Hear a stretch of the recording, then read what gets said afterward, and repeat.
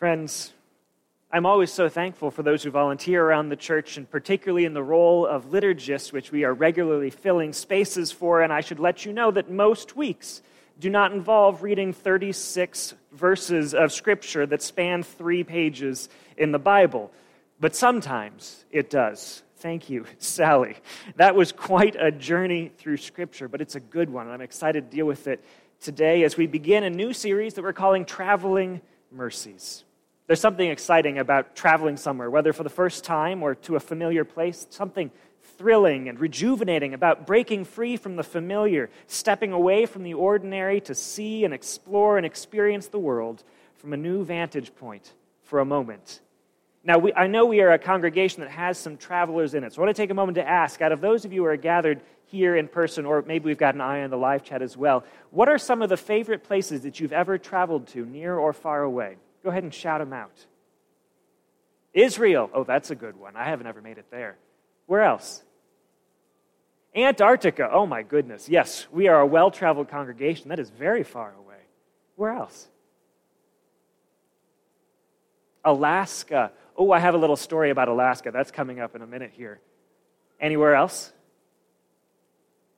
Lake Michigan. Oh, so close. And yet getting there is like getting into a whole nother world. Wonderful. Oh, this week and next, it's going to be all about traveling, centered on traveling, the idea that stepping out into the world, whether that's going across the globe or just exploring things around home as if for the first time, can be a spiritual experience. And so we're calling this Traveling Mercies, which is maybe a familiar phrase, one that's used to request prayers for safe travels. It's a phrase that actually goes back to the 19th century, was frequently used by missionaries going off to far-off places. But I titled this because I got to wondering if the same phrase might also be used to suggest that traveling might encourage us to experience God's mercy in a richer way, whether moving through the world as a traveler might be a powerful way to open our hearts to the world that God adores. And so this week and next, we're going on a journey, not to Antarctica or Israel or Lake Michigan, but today to Samaria. So pack light, grab a map, and let's step out into the world ready to marvel and wonder, ready to have our souls widened by what we see. And actually, we'll be joined in a little while by Rick Steves, the famed travel writer on video, who is also a Christian who sees travel as a uniquely spiritual experience. He shared this with one of the United Methodist agencies in a bit of a webinar, so we're going to use a video clip or two to bring his perspective into our exploration. Let's begin with prayer. Almighty God, may the words of my mouth and the meditations of all of our hearts be acceptable unto you, our rock and our Redeemer. In the name of the Father, and of the Son, and of the Holy Spirit, we pray. Amen. Friends, I am not allowed to plan vacations anymore. I did just once, which was enough. It was our honeymoon. Jennifer was hard at work planning our wedding. Takes all sorts of work to pull a wedding off, and so I offered to take one thing off of her plate and to take on our trip to Alaska, and Jennifer agreed, which I think she would later come to regret. We were excited because neither of us had ever been to Alaska before. That's why we picked it as a destination still within the 50 United States, but far away, somewhere new for both of us. And so I started researching, came up with the various locations in Alaska that we would visit, planned the route between them, booked the airfare and the lodging. Now, the trip had a few hiccups at the start. Not my fault, but a few hiccups nonetheless. See, I'd planned an afternoon flight to Seattle where we would stay the night in an airport hotel with a quick flight to Anchorage the next morning, the capital of Alaska. But after a flight delay that afternoon, a bit of a maze of an airport and a broken-down hotel shuttle, we checked into our room and immediately dialed the front desk to ask for a wake-up call that would come just 3 hours later. So we did not sleep that night so much as we napped restlessly before rolling back out of the hotel to the airport and onto our flight, which was thankfully mostly uneventful, but no good for sleeping on. And so when we finally arrived in Anchorage early the next morning, we were exhausted from the journey, but we knew we had to keep moving throughout the day or we would never adjust to the new time zone. We had to stay awake and do things until we went to sleep that night. So we got off the plane, we picked up our luggage, and Jennifer turned to me and asked what we were going to do that day. And I said, I don't know. I've never been to Anchorage before. See, I'm sure there are lots of great things to do there. That's why we were visiting. I just didn't know what they were. And it slowly came to light that my understanding of planning a trip was that I came up with the various locations in Alaska to visit, like Anchorage, and I planned the route, booked the hotel, the airfare, and that was it. We'd figure out the rest when we got there. We did. And while it didn't always work out exceptionally well, we did stumble into some things we would never have found otherwise. In Anchorage, that first day, we visited a museum where they happened to have a special exhibit on Alaskan baseball. We learned that particularly in the summer, when the sun shines nearly the whole day, there's a tradition of playing baseball games in the middle of the night. And so as a result, when we saw a little bit of an ad for a baseball game, we went to that later that night, watched a game between two teams in the Alaskan Summer College League. It was fun, and a part of Anchorage we probably wouldn't have thought to experience otherwise. And every day was like that. Every day required curiosity and exploration, because we never knew what we were going to do, and we never knew what we might find. We had to be willing to be surprised by the unexpected. That sense of curiosity, I think, is at the core of traveling well, whether or not you have the details all planned out. And I'll tell you, it is better when you have most of the details worked out. I haven't planned any trips since that one to Alaska, and so when our 5-year anniversary rolled around and we decided to take a trip to Italy, Jennifer wisely took the lead. Now, it didn't pan out in the end. We still haven't been to Italy because we booked the trip in February of 2020, just 2 days before Italy was completely shut down from COVID-19, and all of a sudden, there were no flights in or out of the country, so they had to cancel and refund our trip, which we shouldn't have gone on anyway at that time. But for a moment, a brief moment, we were blissfully unaware and planning what we wanted to do in Italy. And so we ordered travel guides. Rick Steves' pocket guide to Rome, to Florence, to Venice, and the 2020 comprehensive Rick Steves guide to Italy. Very thorough, very detailed, containing everything we needed to plan every detail of the trip. But as we discovered going through the tour guide, that even the most comprehensive guide isn't intended to replace that spirit of curiosity, and the best travel guides don't try. They list places to visit as an entrance to the experience, to get the traveler to a place where they can be awed by the unexpected. A guide can suggest the sights to see and even try to describe them, but it is a foolish traveler who thinks that they might fully know a place from the description, as if they might walk into St. Mark's Basilica and say, yes, this is exactly what I thought it would be like. Curiosity is a necessity for the traveler who wants to be impacted by their travels. Rick Steves, the one who wrote the tour guides, talks about this when he described how the road is for him a church, a place to celebrate creation and diversity. Now, he doesn't use the word curiosity, but he talks about the importance of being surprised and of letting travel broaden our perspective beyond what we expect something to be. I have a clip about 2 minutes long where he talks about this and invite us to take a look. Oh, it's not on there. This is what happens when you put things in and then it doesn't sync up later. Let me tell you about how he describes it. He talks about how church is for him, how the road is for him a church. That there's something that happens when you go out in the world and you see other places and other people that can awe you and strike you deep to your core. And he says, what a heartbreak it is when someone's travel doesn't expand their wonder or their love, doesn't leave them with that best of all gifts that travel can provide, which is a broader perspective, a richer understanding of the world where we live. What a heartbreak it is to go and to travel and to only see what we expect to see, to only find things that fit within our understanding of the world. This, he says, is why the road might just be for him church. Now, the road might be church. The earliest Christians, in fact, didn't talk about being a part of the church, but described themselves as followers of the way, drawing on this imagery of journeying as they traveled behind Jesus and modeled their lives after him. Their faith was one of movement and of growth. The process of expanding in love, of continual transformation, is essential to our faith. And so it is, as Rick Steves says, a heartbreak when we travel through the world and through our lives in a way that just accentuates everything we already think. It's easy to do, to imagine that places and people will be just what we expect them to be, to only look for confirmation of our own understanding, but this isn't how Jesus walked and moved through the world. Our gospel reading today is a traveling story.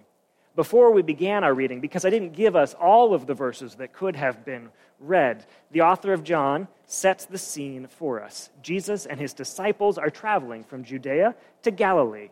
The two regions sit more or less above and below one another, but with Samaria in the middle. And so most Jews traveling from one to the other would make an 8 or 9 hour detour to avoid even walking through Samaria, because the nations shared some common history but had split centuries ago and were now enemies. And the Jews thought they knew the Samaritans. They were half-breeds and pagans, a people to avoid. But the Gospel of John tells us that Jesus had to go through Samaria. That's the word that it uses. Jesus had to go, because sometimes traveling outside of our own borders, past the reaches of our own culture, is more necessity than luxury. So Jesus and the disciples journey through Samaria, and about noon, they pause in a place called Sychar. And the disciples go into town to buy food while Jesus, tired from his journey, rests near a well. And while he's there, a woman comes out to the well to draw water. Do we know this woman? For most of our history, preachers and readers have decided that we know this woman all too well. She is a prostitute, a harlot, a seductive and immoral woman with a shady past, we have decided, based on only a very few clues. She has come to the well in the middle of the day. She has had 5 husbands, and the man she is now with has not married her. That's all we know. We don't know if they were just extra thirsty that day, needed an extra trip to the well. We don't know if she was widowed 5 times over or divorced, and if so, why? And we don't know why she's not currently married in a culture that requires women to have a man in order to function in society. We can make assumptions. We can set out expectations for her, but this might only serve to limit how well we get to know her. Jesus, on the other hand, talks to her. Their conversation is the longest recorded conversation Jesus has with anyone across all of the Gospels, longer than he talks to any of his disciples, to any of his accusers and adversaries, longer than he talks to any of his own family. He talks to this woman. And at first, it seems like the woman herself might have a narrow view of who she is, because Jesus asks for water, and she politely reminds him, in the form of a question, that he is a Jew and she is a Samaritan. And a Jew wouldn't want water from a Samaritan, and so what more even needs to be known about her? But Jesus presses on. He's more than that, he says, and if she could see deeper than that to who he really was, then she would be asking him for water, for living water.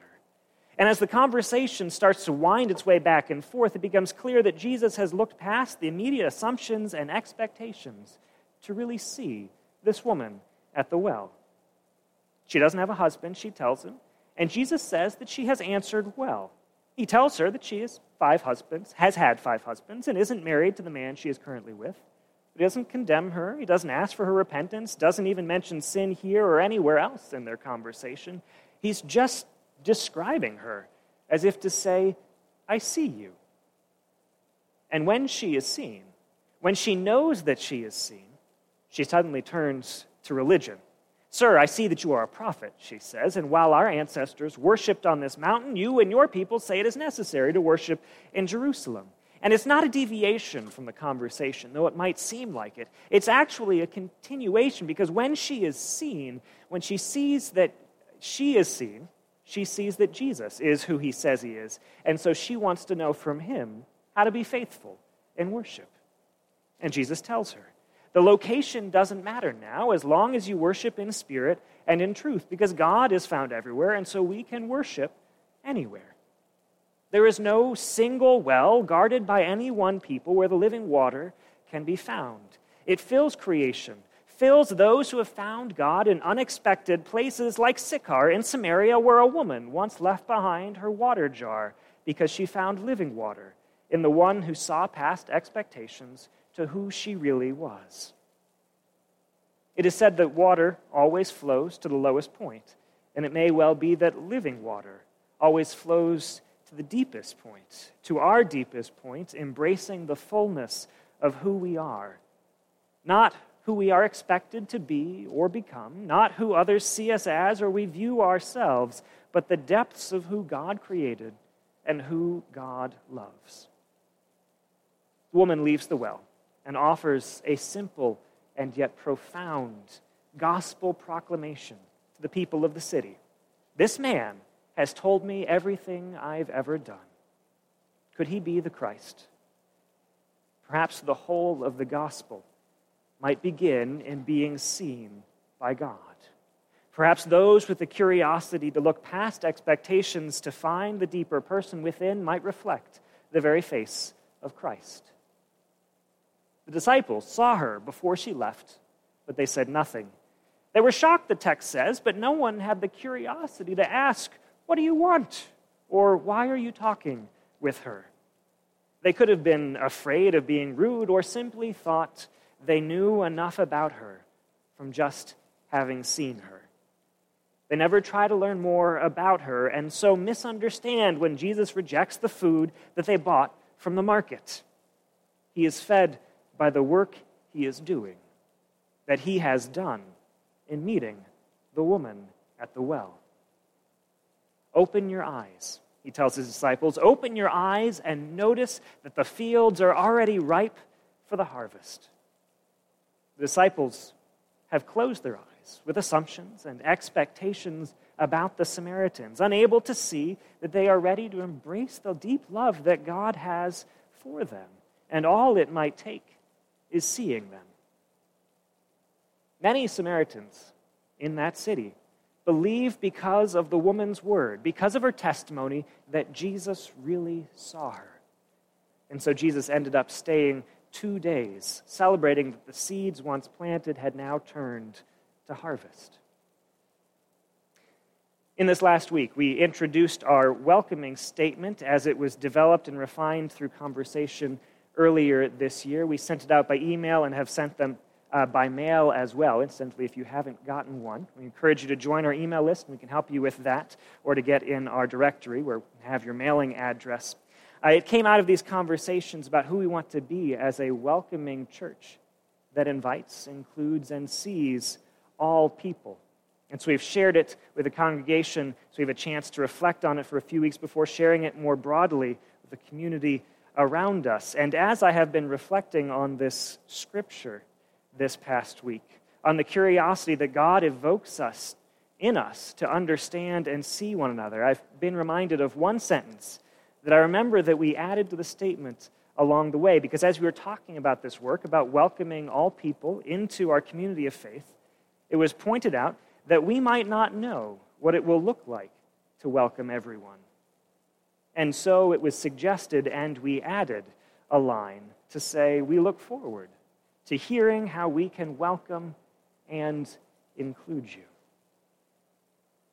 Faith calls us on a journey to open our eyes to one another, to know how little we know about one another, and to learn to see ourselves and others as God sees, to open our eyes to look, to encourage the curiosity to understand.